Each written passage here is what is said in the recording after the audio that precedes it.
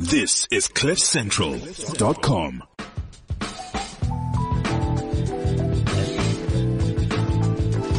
The Daily Maverick Show on CliffCentral.com. Hi, welcome back to the Daily Maverick Show. You're with me, Greg Nicholson, your host today. I'd like today to discuss some of our most controversial issues in the country, particularly what happened on the weekend with the Springboks, how they lost 57-0. But unfortunately, I don't think we have time for that. So we're going to discuss slightly less complicated matters, hopefully. We're going to be looking at KPMG, SARS, Eskom, Transnet. Essentially, we're going to be talking about the Gupta leaks and some of the issues flowing out of the many investigative reports that have come from there. And with me, I've got Daily Maverick journalist, one of the members of the investigative unit team, Scorpio, Paulie Van Fake. How are you, Paulie? Hi, Greg. I'm very well, thank you. I'm so happy that you're not asking me to speak about the Springboks. I know nothing about rugby. We can start there if you like. It was atrocious. We can sum it up in so many words.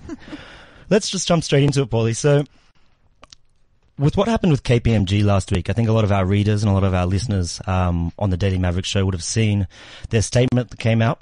More broadly, from all the investigations you're doing and all this public pressure that's coming out, we're really starting to see some consequences of all the information that you've revealed, particularly some consequences resulting from the pressure on private companies.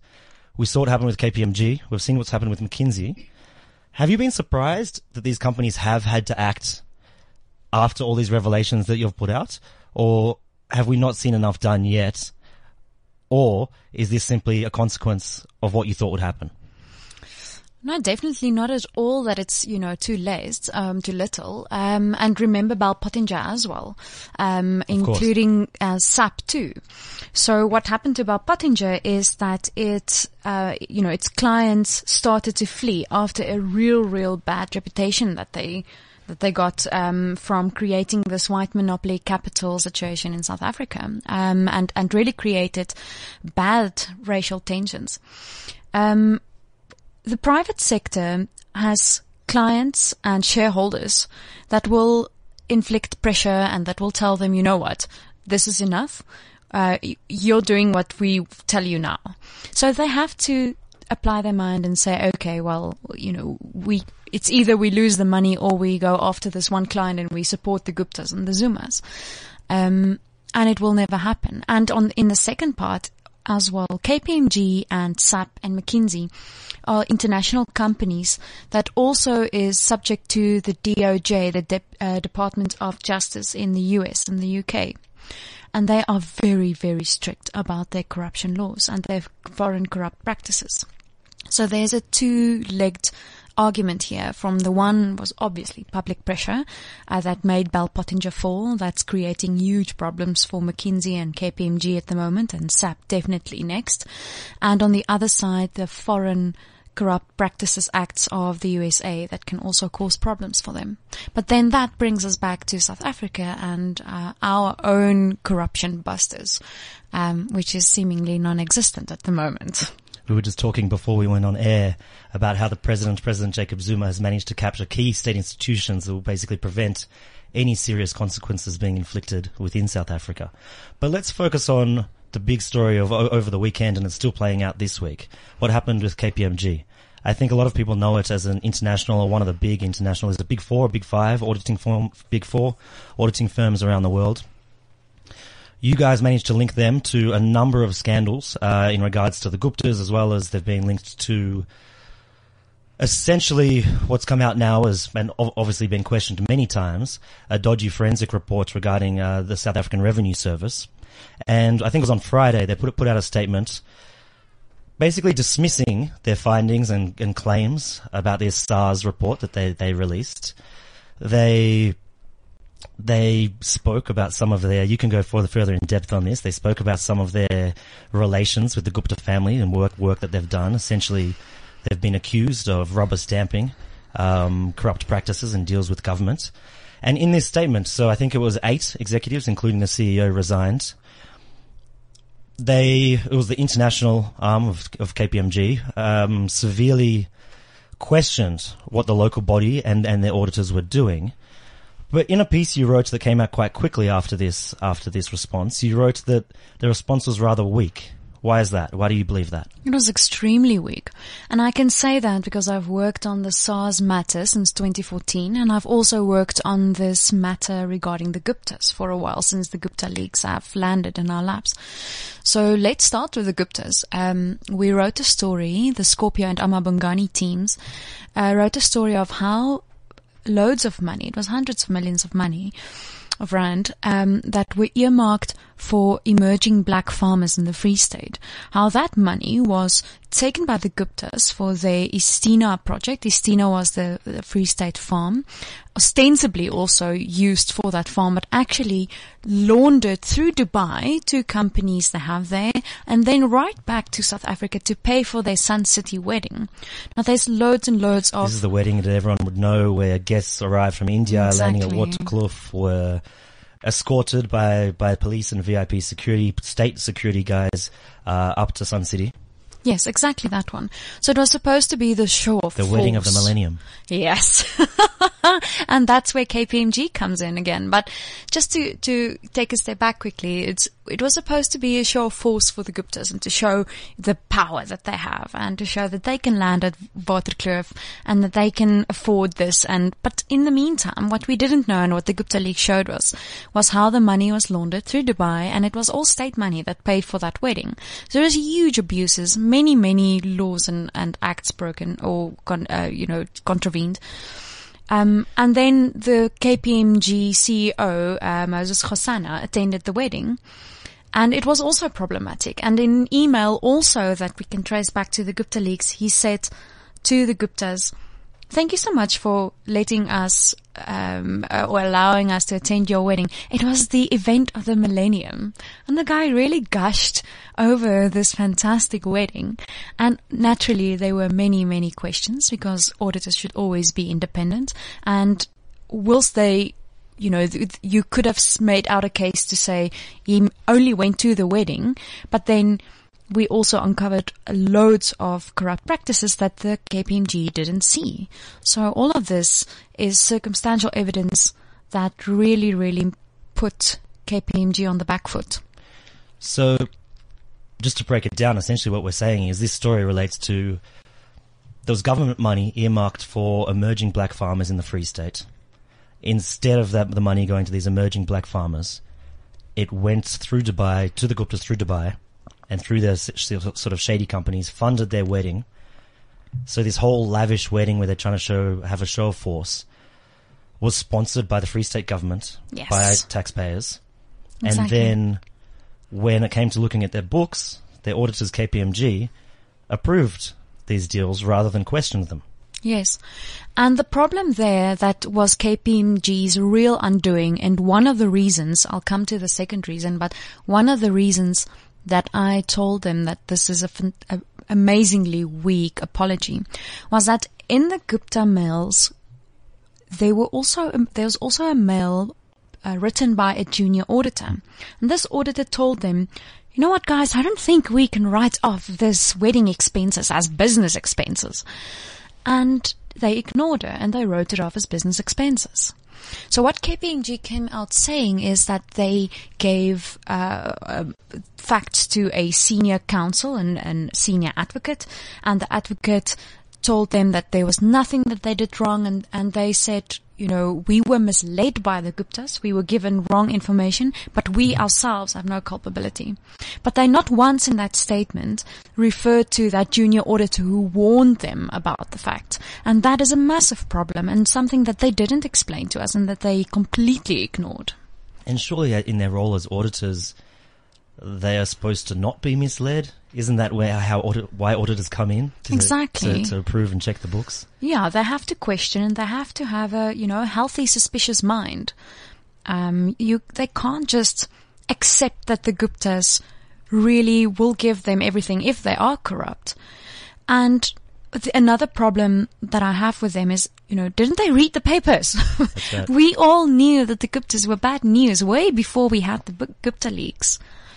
KPMG can't say, well, we didn't know, we didn't have a suspicion, we weren't sure, we didn't know where to look at. We just thought these guys throw great weddings. No, man, it's bollocks. Now let's look at what they did with SARS. this is a complicated story going back a number of years. And as I was just telling you before, it's very difficult, I think, for a lot of people to really understand what was going on with this SARS report. We know that some SARS leaders were hounded out of the organization. We know it really weighed heavily on the former Finance Minister, Pravin Gordhan. But can you just give us a bit of a breakdown as to KPMG's role in basically what's being called the capture of one of our key state institutions, the Revenue Service? So yeah, it is a real complicated story, and there are many, many role players, and I'll try to break it down and leave out as many role players as I can. But I would say that your listeners should go and read up on it, because it just gets worse, the deeper you dig into it. But essentially, KPMG was roped in by Tommy Yanni to the SARS commissioner. Yes, the new SARS commissioner at the time, to confirm Sunday Times' stories where they alleged and accused a certain group of people in SARS of spying on President Jacob Zuma, of intercepting communications, which is totally illegal, and of misusing tax information, which is also totally illegal. So all of that, in the end, and with hindsight, we know is not true, and Sunday Times had to retract the stories. But at the time, so KPMG investigated, and very soon it became clear that this is massively skewed and there's huge problems with this investigation, because KPMG let themselves be told what to do, which is a massive problem. You can't call that an investigation. So what they did is to only do a documentary review, and the only facts that they looked at was documents given to them by SARS and SARS's lawyers. So obviously this was it was a skewed perspective, and none of the people accused had the right to defend themselves, which is an illegal investigation. You can't do that. And one of the burning issues that I've written for Daily Maverick about today is that KPMG was found to have copied and pasted from a SARS lawyer's memorandum sections into their recommendations and findings. But they copied it in such a way that there's no doubt that they copied it. They copied it with spelling errors and language mistakes and everything. Like a high school student of Wikipedia. Exactly. Which is a massive problem, because you can't, there's no impartiality here. It just shows how biased they were in their investigation. And in the end, KPMG told them, way back then, you can't use this report that we're about to give you and that you are about to pay us 23 million rand for. You can't use it for anything. You can't use it for criminal charges, can't use it for disciplinary charges, but here it is, And that quite showed us how skewed and how really wrong this thing is. So when we forward a few years, KPMG gets called out by Scorpio and Daily Maverick and Amabongani. Can I just go back just for a second there? Although SARS says that this report wasn't used to hound out certain employees of the organization, we all know that much of it was leaked to the media, and there was that phrase that had on Pravin Gordhan. Yes. Where, although it said this wasn't to be used for anything, it was used to leak to the media, and it said that Gordhan should have known, or ought to have known, about this rogue intelligence gathering unit that was going on. Yes. And we all know what was happening politically at that time within the ANC, where Pravin Gordhan was back as finance minister, and he was facing very harsh critics who would have liked to get rid of him. And the leaking of this report, and particularly this section of the report, really pushed the case against him. Yes, definitely. Because just after that case or that report was leaked to the media, and it was only a draft report as well, he became the new finance minister, and it was hugely inconvenient for many people in the state capture camp, especially the Guptas. So they wanted him out at all costs. So what Commissioner Tom Muyani did, Commissioner of SARS, was to lay criminal charges against Pravin Gordhan. And at the time, and Monday still at SARS's press conference, Muyani said, no, it wasn't based on the report. He's not speaking the truth, because it may be not after the criminal charges weren't laid after the report came out, but the information surfaced while KPMG was investigating. So it was in that investigative process that this information, very questionable information, came to light, and Muyani used as, the basis for his corruption charges. Why would a company like KPMG do this? So if we look at what they sort of did with the Guptas, where it seems like it was either just shoddy work, or I think a lot of people might be asking, is there any suspicion of kickbacks being paid? And why would they get into such a dodgy deal with SARS? When a lot of people, I think, at least these enormous multinationals, a lot of people think that they have a strong reputation and they should be doing their job correctly. Why, or is there any sort of motives behind why they would do either of these things? I think one can break it down in two strands. In terms of the SARS situation, I don't think that KPMG, thought that it would turn out this way. They were given this information, and they, started to use it, and maybe they thought it a good idea, and maybe things developed. It's like that little tail of a frog in the hot water. As if it's hot from the start, it will jump out, but if it heats gradually, the frog might stay. I think the exact same thing happened there with KPMG, and when they realized what they've actually done and the massive reputational damage that they've caused themselves, they suddenly had a fright, and that's when they gave that clause and said, you can't use this report for anything. In terms of the Guptas, there's a very good reason why people these days say that auditors shouldn't be allowed to audit the same company for 10 years. And much has been written about it in Financial Times and the finance magazines as well.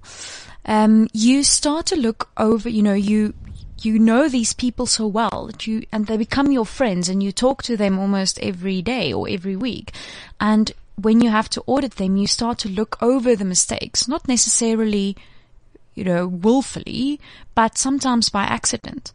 And then you get this junior auditor who doesn't know her place in the world, and she tells you, but this is not business expenses, this is wedding expenses. And you say, we can let it slide, just let it go. So yeah, there's definitely a place for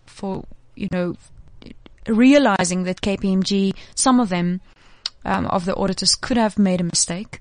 But then there's definitely also that element where you say, you should have known better. You should have known that this is illegal and this will never fly. It seems that with a lot of the reports, you've been doing the Scorpio along with Amabungane, some of the other work that's been coming out from different media houses, seems to suggest a real problem with these huge multinationals coming into South Africa. The case might be more complicated, it seems, with KPMG, but with some of them, when we mention McKinsey or SAP, it seems they come in, look for a potential contract, or even some of the Chinese firms you've reported on.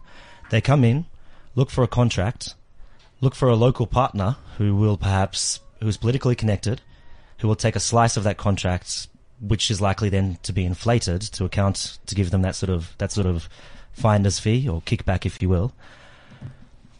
Is this the sort of systemic trend you're noticing in a lot of these companies? I think Pravin Gordhan, when he was talking about KPMG this week, he said that their behavior seemed very colonial. Is this something that seems to be a bit of a crisis in the country? Yeah, definitely. And I think it has been, without, wanting that to happen, our BEE laws almost made it happen. So a big company like McKinsey or SAP or KPMG would come in and they would want to tender and do work for our government. But you can't if you don't have a BEE partner. And often these BE partners available are the very connected ones, like the Guptas, who became like toll keepers. And they would partner with these ostensibly, well-known companies.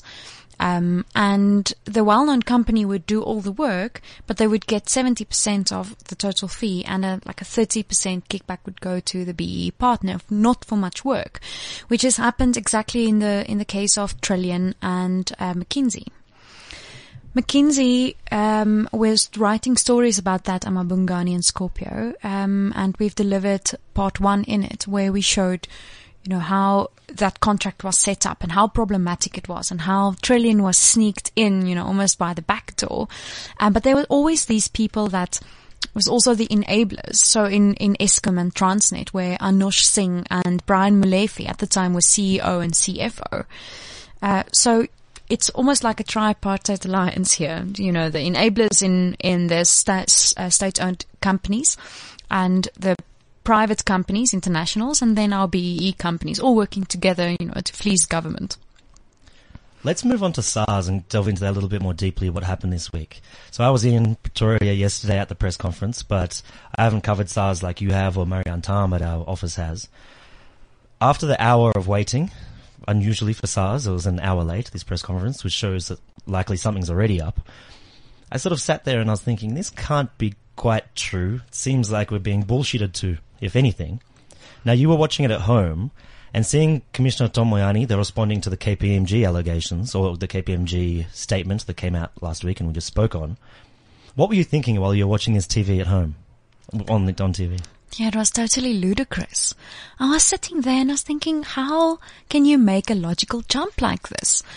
In the first instance, what struck me is that he said, KPMG is trying to show that SARS's management is corrupt and they are witch hunting Gordon and people that was kicked out of SARS. And I thought, KPMG said a lot of things and they did a lot of wrong, but they never pointed a finger in this situation to SARS. So how did you make that illogical jump?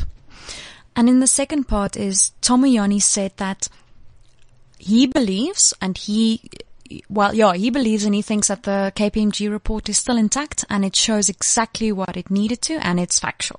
Even though KPMG said, you know what, guys, sorry, you can't use it anymore. And they wrote the report. Yes, they were the authors of this report. So it was so ludicrous in a stage where KPMG would say, sorry, we messed it up. And Tom Moyani said, no, you didn't. So there's not much to say about it. It's just totally wrong. And at the same time, there was this bizarre thing where they're criticizing KPMG of attacking the leadership of SARS and having an agenda, yet they're trying to stick with their report. And it just seemed so confusing, this whole thing, and so contradictory, everything that they were saying. What do you think Moyani's game plan was? Well, that's what my story would be about today. You have to stand back and look at the bigger picture. If the KPMG report falls, the prosecution and the persecution into Pravin Gordhan falls. There's nothing left without the KPMG report. If that doesn't stand and if that doesn't accuse Pravin Gordhan of impropriety, then there's nothing left to throw at him. We already know that Flock Symington came out and said there's a plot against Pravin Gordhan, that Moyani. There's a lawyer for SARS? Yeah. Mm-hmm. He was this lawyer who was in the SARS hostage drama involved, and where Tom Moyani's own bodyguard kept him in a boardroom in SARS's Kanyisa building. So we already know that Flock Symington said Tom Moyani is at the head of a plot against Pravin Gordhan. And that, there were these allegations that Pravin Gordhan illegally assisted his pal, which was at the time the Deputy Commissioner of SARS, Ivan Pillay. He helped him in his pension fund and he were irregularly paid. So the Flock Symington situation already cancelled that and showed us it's not true. And it was one of the findings in the KPMG report. So the only thing that was left was the project Sunday evenings, where it was the spying and looking at NPA's offices by SARS and SARS officials, which, if true, would be totally illegal. So if KPMG now withdrew all of that findings and the facts that the findings are based on as well, then there's nothing left for Tomoyani to pursue. Let's make the picture a little bit bigger again. If there's nothing to pursue against Pravin Gordhan, what does that mean? I think Moyani actually succinctly put it. He said that KPMG is making out, making the SARS management out as being corrupt and involved in a witch hunt. And that is exactly what it shows. It shows that all of this is flawed. The charges were trumped up. The facts were tweaked and massaged until it fitted the outcome that they wanted at the time. And there would be nothing left to accuse Pravin Gordhan of. Let's even go one step bigger. What does that mean for your average South African who pays taxes to the South African Revenue Service and the functioning of SARS? Well, at the time, after 2014, the end of 2014, when Tomoyani came in, and in December 2014, when Ivan Pillay and a lot of really, really good people in SARS were pushed out, up towards middle 2015, there was a complete brain drain in SARS.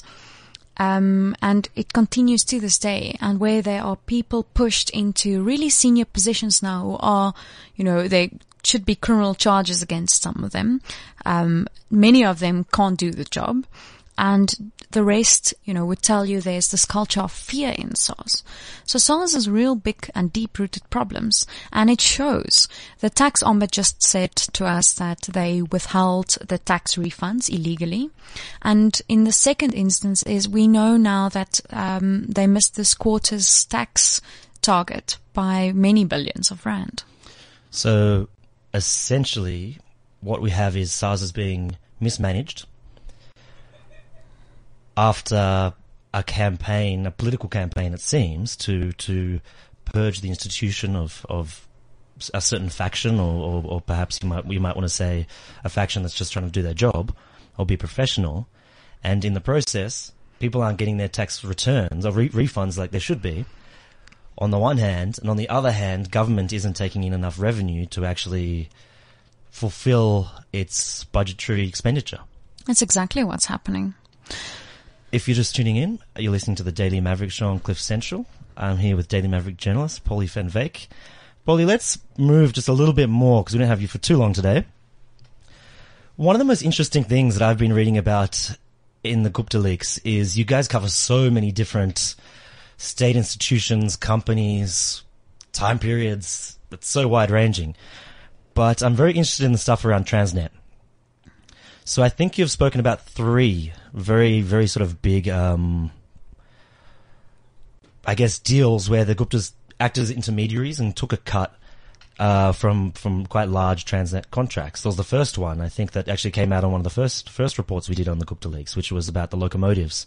And there was billions that they looked like that they were able to siphon off of that contract. Then we had one come out this week. Are you able to just give me a bit of a rundown as to how much money the Guptas might have made out of these Transnet deals, at least how much we've reported so far, and how these sort of kickbacks work? That is such a difficult question. That's scary that we don't even know yet in terms of how much that they might have been able to make. I think it was in the first report, it was something like 3 or 5 billion rand of being able to work with a Chinese locomotive producer. Yeah, it's massive. The money that they managed to siphon off is astounding. And what's really concerning is how with the ease with which this happens. And then you have to look at the enablers. At Transnet at the time, CEO was Brian Molefe, and CFO was Anush Singh. And when the same thing happened in Eskom, it was the same CEO, the same CFO. So what would happen naturally is that, one of the schemes, for example, would be that there's a Chinese company, like in the latest Transnet story that we wrote. They want to sell us these cranes. And these cranes would be extremely expensive, and we wouldn't really need them. These trains are the cranes aren't what we need for the job that we need them to do. So the cranes would be hugely expensive, and they would come from China. And then the Guptas would tell them, you can sell them to Transnet, and we will help you with a tender and with a contract so that you can win this very expensive contract, but you have to give us a cut. And so the Guptas almost became the gatekeepers and the toll collectors. And in each deal that they would put together, they would get a huge cut. Like from the last story that we wrote. Yeah, it seems like $80 million went to them for doing nothing, just for exerting power on Transnet, saying these will be your partners, and you would want these cranes that you don't really need, but you would want them, and you'd pay a huge amount for them. When we look at the figures involved in the Transnet deals, they're astounding. And now we have multiple reports, and the stuff you guys are putting out it's very detailed. We've got people who are named. We know the different companies. We know where the offshore sort of companies have been, and in some cases how the money is moving. At what point are we going to, if we're just sticking with these Transnet deals, or even if you want to take it broader, at what point might we see some sort of accountability enacted on those who've received kickbacks, or companies like the Chinese companies involved haven't seemed like they've taken any pressure and wanted to act on this? Or, on the other hand, when will we see any sort of consequences for key officials at institutions like Transnet?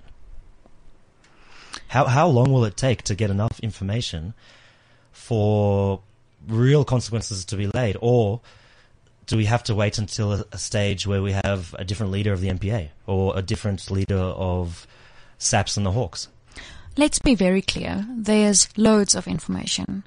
What the Hawks and the NPA should have done the moment the first Gupta leak story landed, they should have said, we're subpoenaing all your computers, you're giving us access to your emails, we're freezing your bank accounts, and we are doing a thorough forensic investigation into you, and we're putting together a stellar team that will work on this night and day.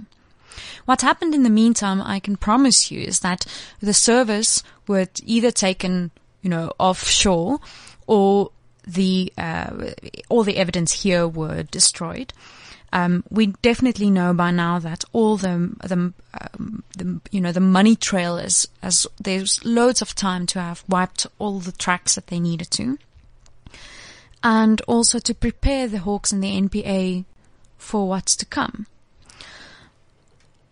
And while the NPA and the Hawks tell us, we don't really know if the Gupta leaks are viable and if it actually show facts and if it's legal, what they could have done was just to subpoena the Guptas' own emails, or they could have subpoenaed the journalists. And obviously we wouldn't give it to them because we're impartial, but there was just no action here, which showed that they didn't want to investigate. They didn't want to prove anything. They didn't even start on it. That's the one thing. So in South Africa, I think we all know that our justice system is severely corrupted. And we will definitely need some action, but I don't think it will come from here. I think most possibly the US and the UK will act first. And in terms of the international companies, it's very clear to see where the most strict justice departments are. The Chinese companies don't do anything, most probably because they know, it's okay. We won't get in trouble. Whereas McKinsey and Bell Pottinger and SAP and KPMG has jumped this high to ensure that they comply and that they suddenly say, okay, we made these disclosures and, don't come after us. On a different level in terms of consequences or taking action on these issues, we have a tweet here from Alistair McAlpine who asks, how can we, the public, assist in the project to reclaim our country? How do we put pressure on the captured? Well, I think our people did so well with the Bell Pottinger drama. If South Africans, ordinary South Africans, didn't speak up and say, not in my name, this is enough, you're not going to use our country's pain to create a racist regime and a racist campaign against us. if it weren't for that, then we wouldn't have had Bell Pottinger having to say, okay, well, we were wrong and we're letting this in being investigated. The rest of the situation is perhaps a little more problematic. You can't make the Hawks and the NPA work. You can't tell them, this is how you must investigate. But we can still exert massive pressure on the corporates and then also on government saying, not in our name. This is not going to fly. And we need some sort of action from you. Polly van Fake, that's all the time we have today. Thank you so much for all your great work as well as for coming into studio. Thanks. You've been listening to the Daily Maverick Show on Cliff Central. You can tweet us on @DMShowZA, as well as download, share the podcast. We'll see you next week. The